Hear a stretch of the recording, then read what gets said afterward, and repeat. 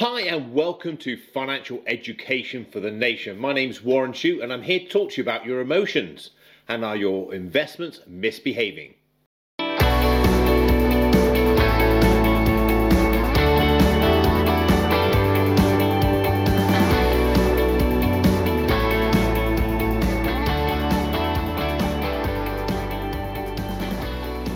This episode has been sponsored by Idilo, the price comparison website.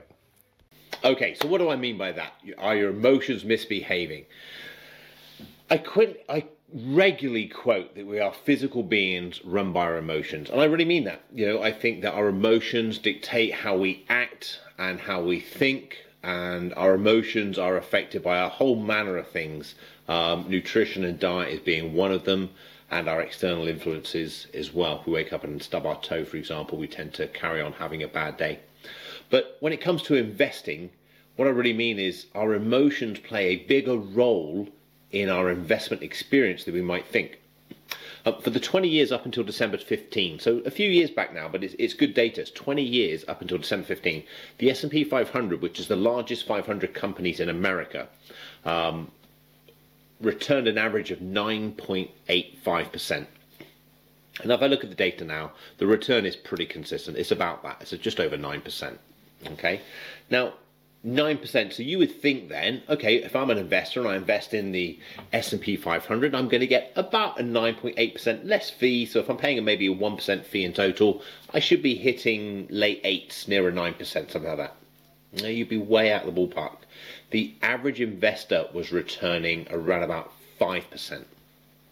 And why is that? Why? Where is that gap? It's not fees, I can tell you that. It's not fees. It's investor behavior. When investing, we often behave illogically because we make decisions based on our emotions, not on the facts, not on the investment strategy, the investment philosophy. Study after study shows that investors like to buy when the market's going up. So if you're listening to this in July 2020, market's going up, are you getting excited? Are you wanting to be part of that party? Are you wanting to invest? Now, there's nothing wrong with that, but what's your investment strategy? Because when the market turns down, because it will turn down, it's not if the market turns down, I promise you, I know one thing in the last 25 years of doing this, the market goes up and the market goes down. Now, it goes up more than it goes down, hence why we have growth.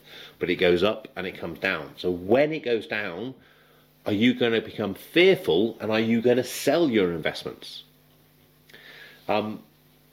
This is so common. And hey, I'll bring it back to home, okay? Hands on the heart, cards on the table. In April this year, we had the pandemic and the markets had a series of falls quite quickly. I think it was end of March, actually. I probably should look to the data before I start talking, so I wasn't planning on saying this. And I had to have a good look at my portfolio and think, what do I do? We've never experienced a pandemic before. Do I sell? Do I get out? Do I reduce my exposure? Because I was in some quite aggressive investments because I'm in the accumulation stage. I want to grow my portfolio. And with all big decisions, all big purchases, all big decisions, I always sleep on it. Because I believe the subconscious mind has the ability to make decisions for us, which are more aligned to our true values, as opposed to our conscious mind, which is more affected by our emotions. And when I slept on it, I woke in the morning, I realised that actually, do you know what, I'm really proud of the companies and funds that I own, and I was very happy to hold them, because if I own them as a private owner, so if I own Lexington Wealth Management, if I own part of those companies as a private owner, I wouldn't be looking to get out of them. The only reason I was looking to get out is because other companies were falling and the market was pulling back, and there is a market for me to do that. And I realised at that moment that actually, no, this is behavioural finance. This is emotional investing. And that I needed just to stay alone, stick with the investment program, stick with the plan, and just carry on investing. So we're all affected by it.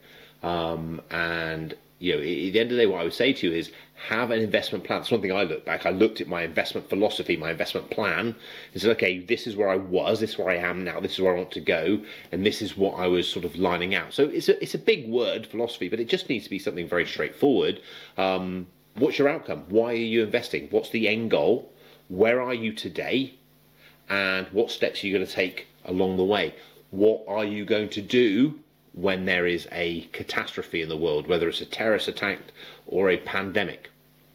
Because these things will occur.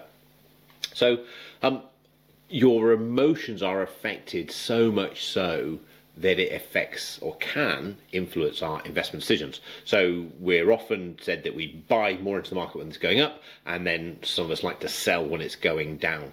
And that's a human reaction of we get overexcited and greedy, and then we get over pessimistic and fearful.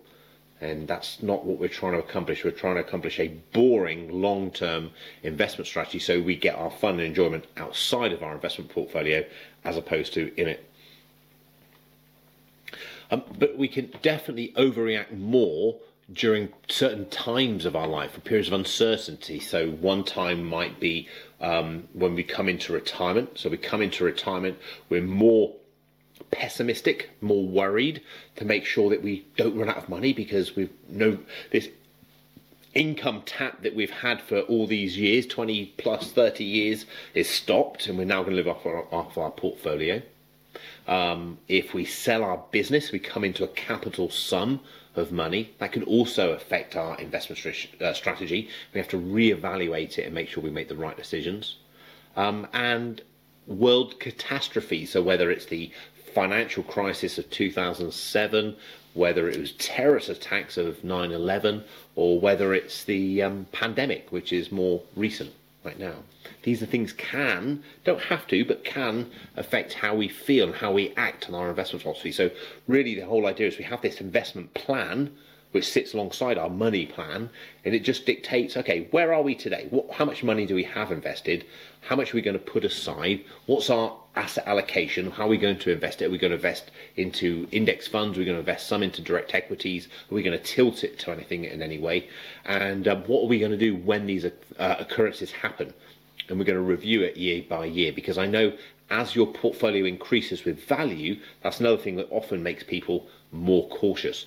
You know, losing 50% of, say, £1,000, so you get out of 500, is a lot easier for many people than losing 50% of 10 million.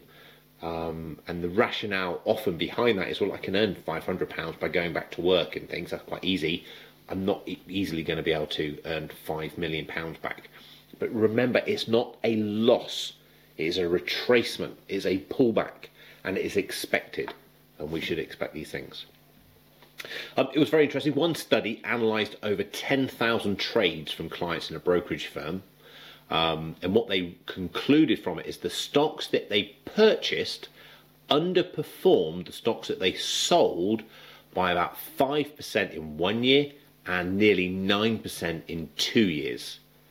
In other words, if they traded less often, they would have done better.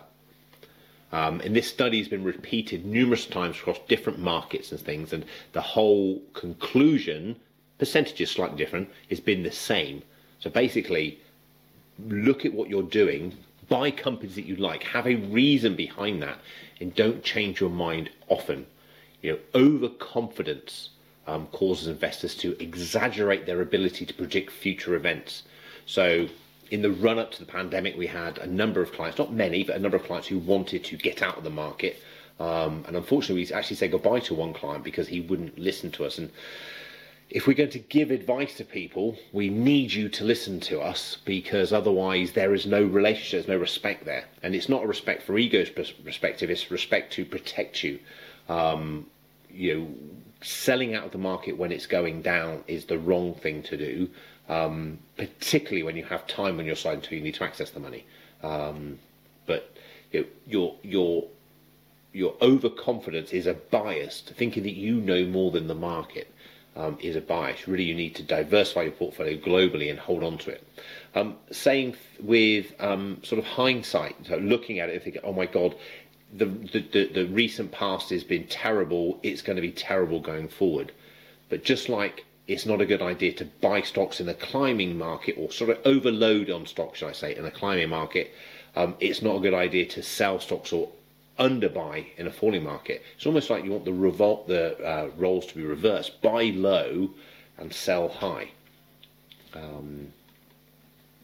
So one thing you can do to protect yourself from all this is work with a financial planner. Now, this isn't a plug for you to go out and get a financial planner, but if you feel that you have these tendencies to overreact and you need a sounding board, having someone on your side, a certified financial planner, is certainly going to help you guide you through these emotions a lot easier.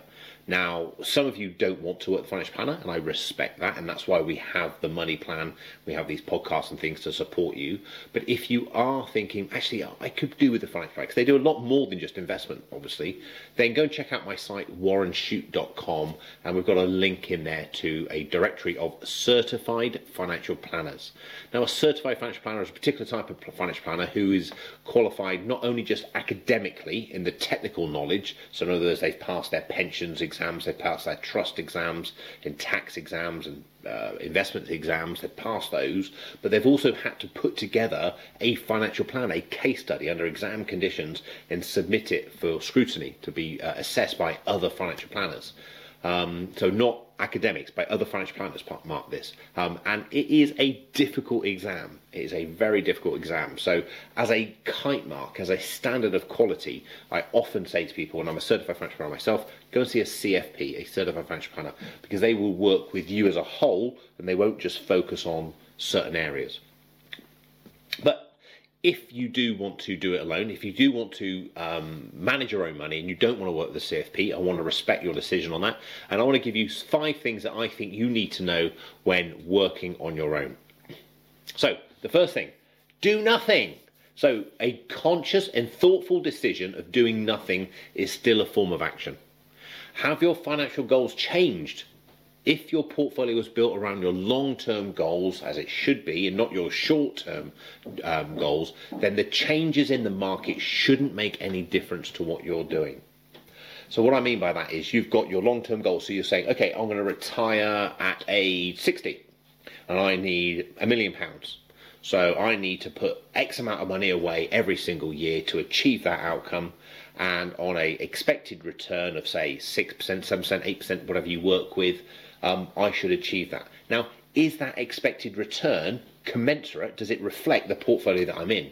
So if you're 80% bonds, for example, 20% equities, and you're expecting the 8% return, it's possibly unlikely that you're going to achieve that. As a general rule of thumb, we tend to say about 10% of your equity exposure. So if you, it is a rule of thumb, please don't hold me to it, it's a rule of thumb. So if you're 80% equities, an 8% return is there or thereabouts the kind of thing you should be expecting. 100% equities is a sort of 10% return, that kind of thing. Okay, so is that commensurate? If it is, then great. So when the market goes down, these are average returns. Just keep buying in during this process. And then as you approach your retirement age, you might then have part of your investment plan, a strategy to de-risk it. So you start accumulating or increasing your equity, your fixed income exposure from maybe 100% equities, and you should go to 10% fixed income, 20% fixed income, 30% fixed income, and the balance being an equity. So you're sort of ending up that sort of level. And what this does, it just de-risks your volatility of your portfolio and allows you to have a nicer experience through retirement. And through retirement, generally you should be looking around about a 60-40 split, a 60% equity, 40% fixed income. That's just a general rule of thumb. Number 2, I love this quote. Money is soap. Now this quote comes from economist Gene Farmer Jr., someone I've met myself, had a drink with. Incredible individual and very, very interesting and funny. And what he said was, money is like a bar of soap. The more you handle it, the less you have. Now, I just think that's fantastic. And it is true, isn't it? Because you don't move it from one place. Every time you transact something, there's a trade, there's a cost, there's what we call is slippage. So for example, you sell it one price, buy another, the market's moved, so you've kind of missed out on that change in the market. So again, get your investment plan down, what's your risk profile, what do you want to go for, and buy your portfolio, and step number 1, do nothing. Number 3, never sell equities in the downward market. You wouldn't rush to put your house up for sale if house prices turn south, so don't rush to sell equities when the bear's out, the bear being a downward market. Wait it out. So bear markets come and go all the time, more frequently than you might appreciate. Significant downturns in the market, in my experience, we can go back to the tech bubble of 2000, so that's now 20 years ago. I was starting out my career, and I'll confess that I don't feel I was as prepared for that as I possibly should have been. The financial crisis of 2007, 2008, when Northern Rock went bust, that I feel I was phenomenally well prepared for, and I helped my clients guide them through there. But that was another serious period in the equity markets, and the most recent, being the pandemic, wasn't as severe as I expected, and that's for another podcast. It's to do with how we don't live in a democracy now, we live in a quasi-government democracy, that they dictate how they want the markets to be, as opposed to allowing the markets to be completely free, because they pump so much money into the economy, and they learned from the financial crisis 2007.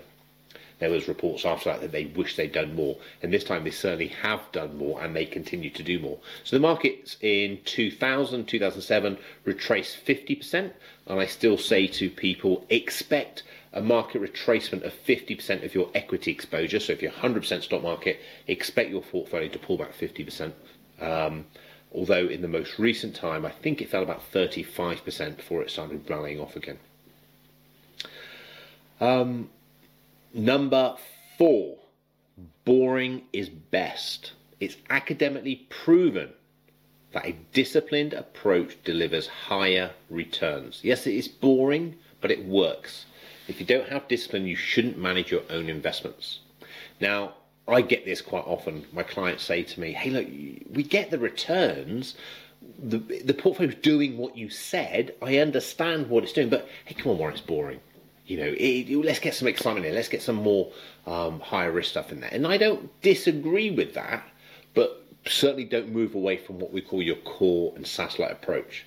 If you have certain goals to achieve, let's tick those first, make sure you're on target for those, then you can start considering other things. And then a core and satellite approach means you have your core portfolio, I'd say roughly 80% in a boring portfolio, and then 20% of your money at most into the well-researched, well-looked into,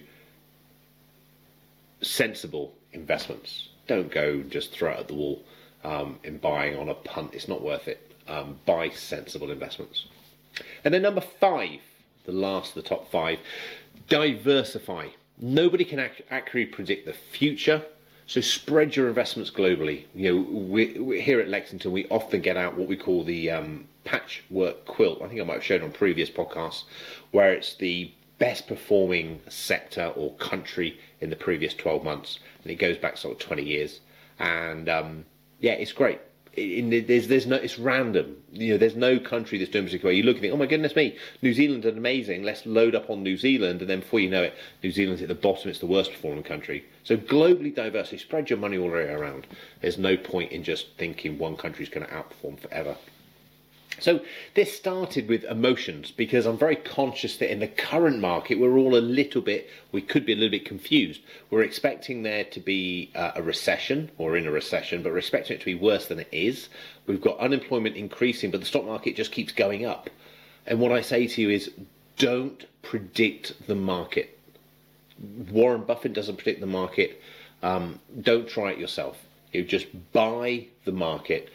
Take on as much risk as you feel comfortable with, and that would be defined as 50% of the equity value expect as a retracement. So if you're 100% equity, expect at some point your portfolio to fall 50%.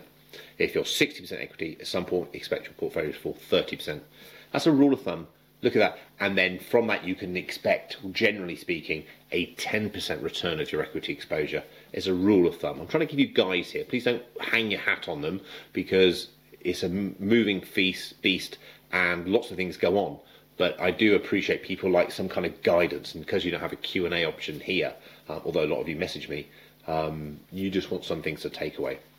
Okay? And then hold. Hold. And Warren Buffett is famously quoted as saying his favourite holding period is forever. Okay, so what was in the news this week? One thing that I wanted to bring to your attention is if you're entitled to receive child benefit, okay, you should at least make sure you've completed the claim form, because the entitlement to child benefit is not only the child benefit payment, but also qualifies you for national insurance credits, which can protect entitlement to state pension. So a real key thing there is if you have a couple where one of you go out to work and one of you stays at home, so it could be the lady going out to work and the husband stays at home, make sure the husband claims for the child benefit, because the lady will be out working getting national insurance contributions for her state pension, but he'll be at home not getting any, so he needs to get those credits. Obviously, if the roles reverse the other way around, if the husband's out at work and the lady's at home, make sure the lady claims for the child benefit so that she gets the national insurance credits for the state pension. It's very important. Also, I don't know about you, but one of the most exciting things when I was 16 was getting my national insurance card. I don't know if they actually get them anymore. Ugly colour they were then. I'm sure they're still the same colour. But yeah, it automatically issues a national insurance card prior to their 16th birthday. So that's two good reasons for doing that. Something else in the news this week, an analysis from money.co.uk is showing that households could save £8,600 on average if they stuck to their spending habits during lockdown. The site shows that 70% of households were averaging savings more than £220 per week. Now, this is a financial planner of me, okay? So that ping, there's a chap called Paul Etheridge who trained me all these years ago, and he always would say, so what? So what does that tell you? So that tells me that if they invested that money into a pension, got an 8% return over a 25-year period, they would be looking in excess of £1 million saved. Sorry, £1 million fund. They would have saved that. They'd have saved less than that, but £1 million fund in excess of. So if they'd have saved that £220 a week into a pension fund, got their tax relief, kept it going for 25 years, they'd have in excess of £1 million of retirement. I think that's pretty decent. So even if you got some money put away and you only save half of that, it's going to make a big difference to those glory years. Okay, this week's Q&A. So questions that came through this week. Question came through from a nurse, I think it was. I'm 35 years old. I worked for the NHS for over 5 years. I immediately joined the pension scheme. Good on you. And I'm still in it. Double good on you. Should I look to start a private pension? You are looking for a gold star. I'm impressed. I like it. My response was, have you repaid your unsecured debt and have you built an emergency reserve? So step one, let's get all that unsecured debt repaid. Car finance, credit cards, loans, the lot, get them repaid off. And now do you have between 3 and 6 months of your expenses on deposit? If you have, brilliant. Now split your excess money, the amount you're looking to put into a pension, 50-50. Let's put half onto your mortgage and half into your pension. If you've repaid your mortgage already, brilliant. Pop it all the excess into the pension. Just remember, you are limited to £40,000 a year, unless you're a particular high earner, or 100% of your earnings. All right, so if you are around that sort of level, just be careful. You will need to ask the NHS for a pension input amount statement. So every year from a defined benefit scheme, a final salary pension, it's not worked on how much you pay in as an individual, it's worked on how much benefit you derive from being a member. And that's known as the pension input amount. Deduct that from the 40,000, that leaves you how much you can pay into your pension up to a cap of 100% of what you earn. I had a couple of these questions actually. The second question is one which has been quite familiar. I had a few of them come through, so I definitely have to mention it. I'm considering becoming a Spanish resident before the end of the year because Brexit is coming. Can I continue my pension contributions? Now, the fascinating thing here is so many people assume no because they think you need relevant earnings. But actually it's yes. You can continue funding a pension up to a limit of £3,600 a year gross. Remember, you pay pension contributions net and the tax relief is added. So that's £2,880 net. That's what you pay. And then the difference, it's £720, gets added. So it goes into the pension. Your contributions continue for up to 5 years after the year you no longer are resident. So if you left this year, that would be in the 2020, 2021 tax year, you've then got 5 years after that you can carry on. Remember to send your questions in to me. I do like to answer them. It's great sharing them with people like this. I pick a few out and share it on my podcast, but please send them through to warren@warrenshoot.com. Okay, so the Smarter Spender section is supported by Idilo, the price comparison website. I only allow people to support me on the website and things of sites and facilities and services that I use or have used in the past, because I think it's so important. And Idilo is one of those ones that all my family use, particularly my kids and myself, when they want to buy an item. So my son might come to me and say, Dad, I want this new Xbox game. I say, oh, great, if you run it through Idilo. Yes, Dad, I've run it through Idilo because I do it every time you say, and here you go, look, here's the price. And actually, Dad, look, have you seen they've got a new feature here and it does the price change? So I don't know if you're aware. Great thing I really like about Idilo, and he does too, is you can see the price history, it's how things are going. So that's where we get the data from. What's dipped in price this week? So lawnmowers are down 11% less this week than last week, and garden hoses down 16%. So hey, let's get doing some gardening. Lockdown, I really did start to enjoy gardening. Never enjoyed it before. Actually, really, really like it now. Computer mics are 18% cheaper than on average. But do you know what? When will the webcams become available again? They seem to have just sold out the whole world over. So I'm struggling to get hold of a webcam here. Idilo can't tell me that, unfortunately. But it can tell me how the price changes are going.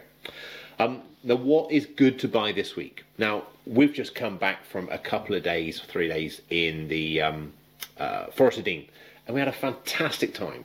Camping, love it, it's great, really good. But I used to hate it, and one of the things I love about camping now is I've got an inflatable tent, so I literally pump up the tent, and it's done. It goes up in no time, and it's really easy to take down. So that's what I love. And guess what? July is the best month to buy camping equipment. So would you believe it? I find this hard to believe because I think everyone's camping, but apparently every year July is the best month to buy camping equipment. This is particularly true this year, given that more Brits are choosing to head to the social distancing countryside for their summer holidays rather than flying all over the place and getting quarantined. So, hey, look on Idilo, see what camping equipment you can do, and I can highly recommend an inflatable tent. So, also, it's great for sleeping bags and camping mats. They're also cheap this month. So if you're looking to get away on holiday, maybe it's a camping holiday, and hopefully we'll have some good sun as well. So all-weather activity toys are also things that are consumer spending this week, and a couple of things that they're looking to do is basically entertain the kids during the summer holidays. Kids are broken up summer holidays virtually all over the country now, I think. So what are they going to be doing? Joe Wicks is no longer on the TV, entertaining us all. I think the guy's amazing. I love him. Just a really kind heart. If you don't listen to Desert Island Disc, just do this. Go and listen to his episode on Desert Island Disc. It is really good. I thought Desert Island Disc was only for old people, but this is amazing. But hey, active toys outside, Nerf guns, which I love, water guns, that kind of thing, and outdoor things like trampolines and such. Maybe even the space hopper. But sorry. Hey, just enjoy the summer. There's some great things out on sale as well. But this has been Financial Education for the Nation. My name's Warren Shaw. I hope you've enjoyed this episode. Remember, your emotions affect so much of what you're doing. Make sure you're consciously aware of it and stay safe. Until next time, take care.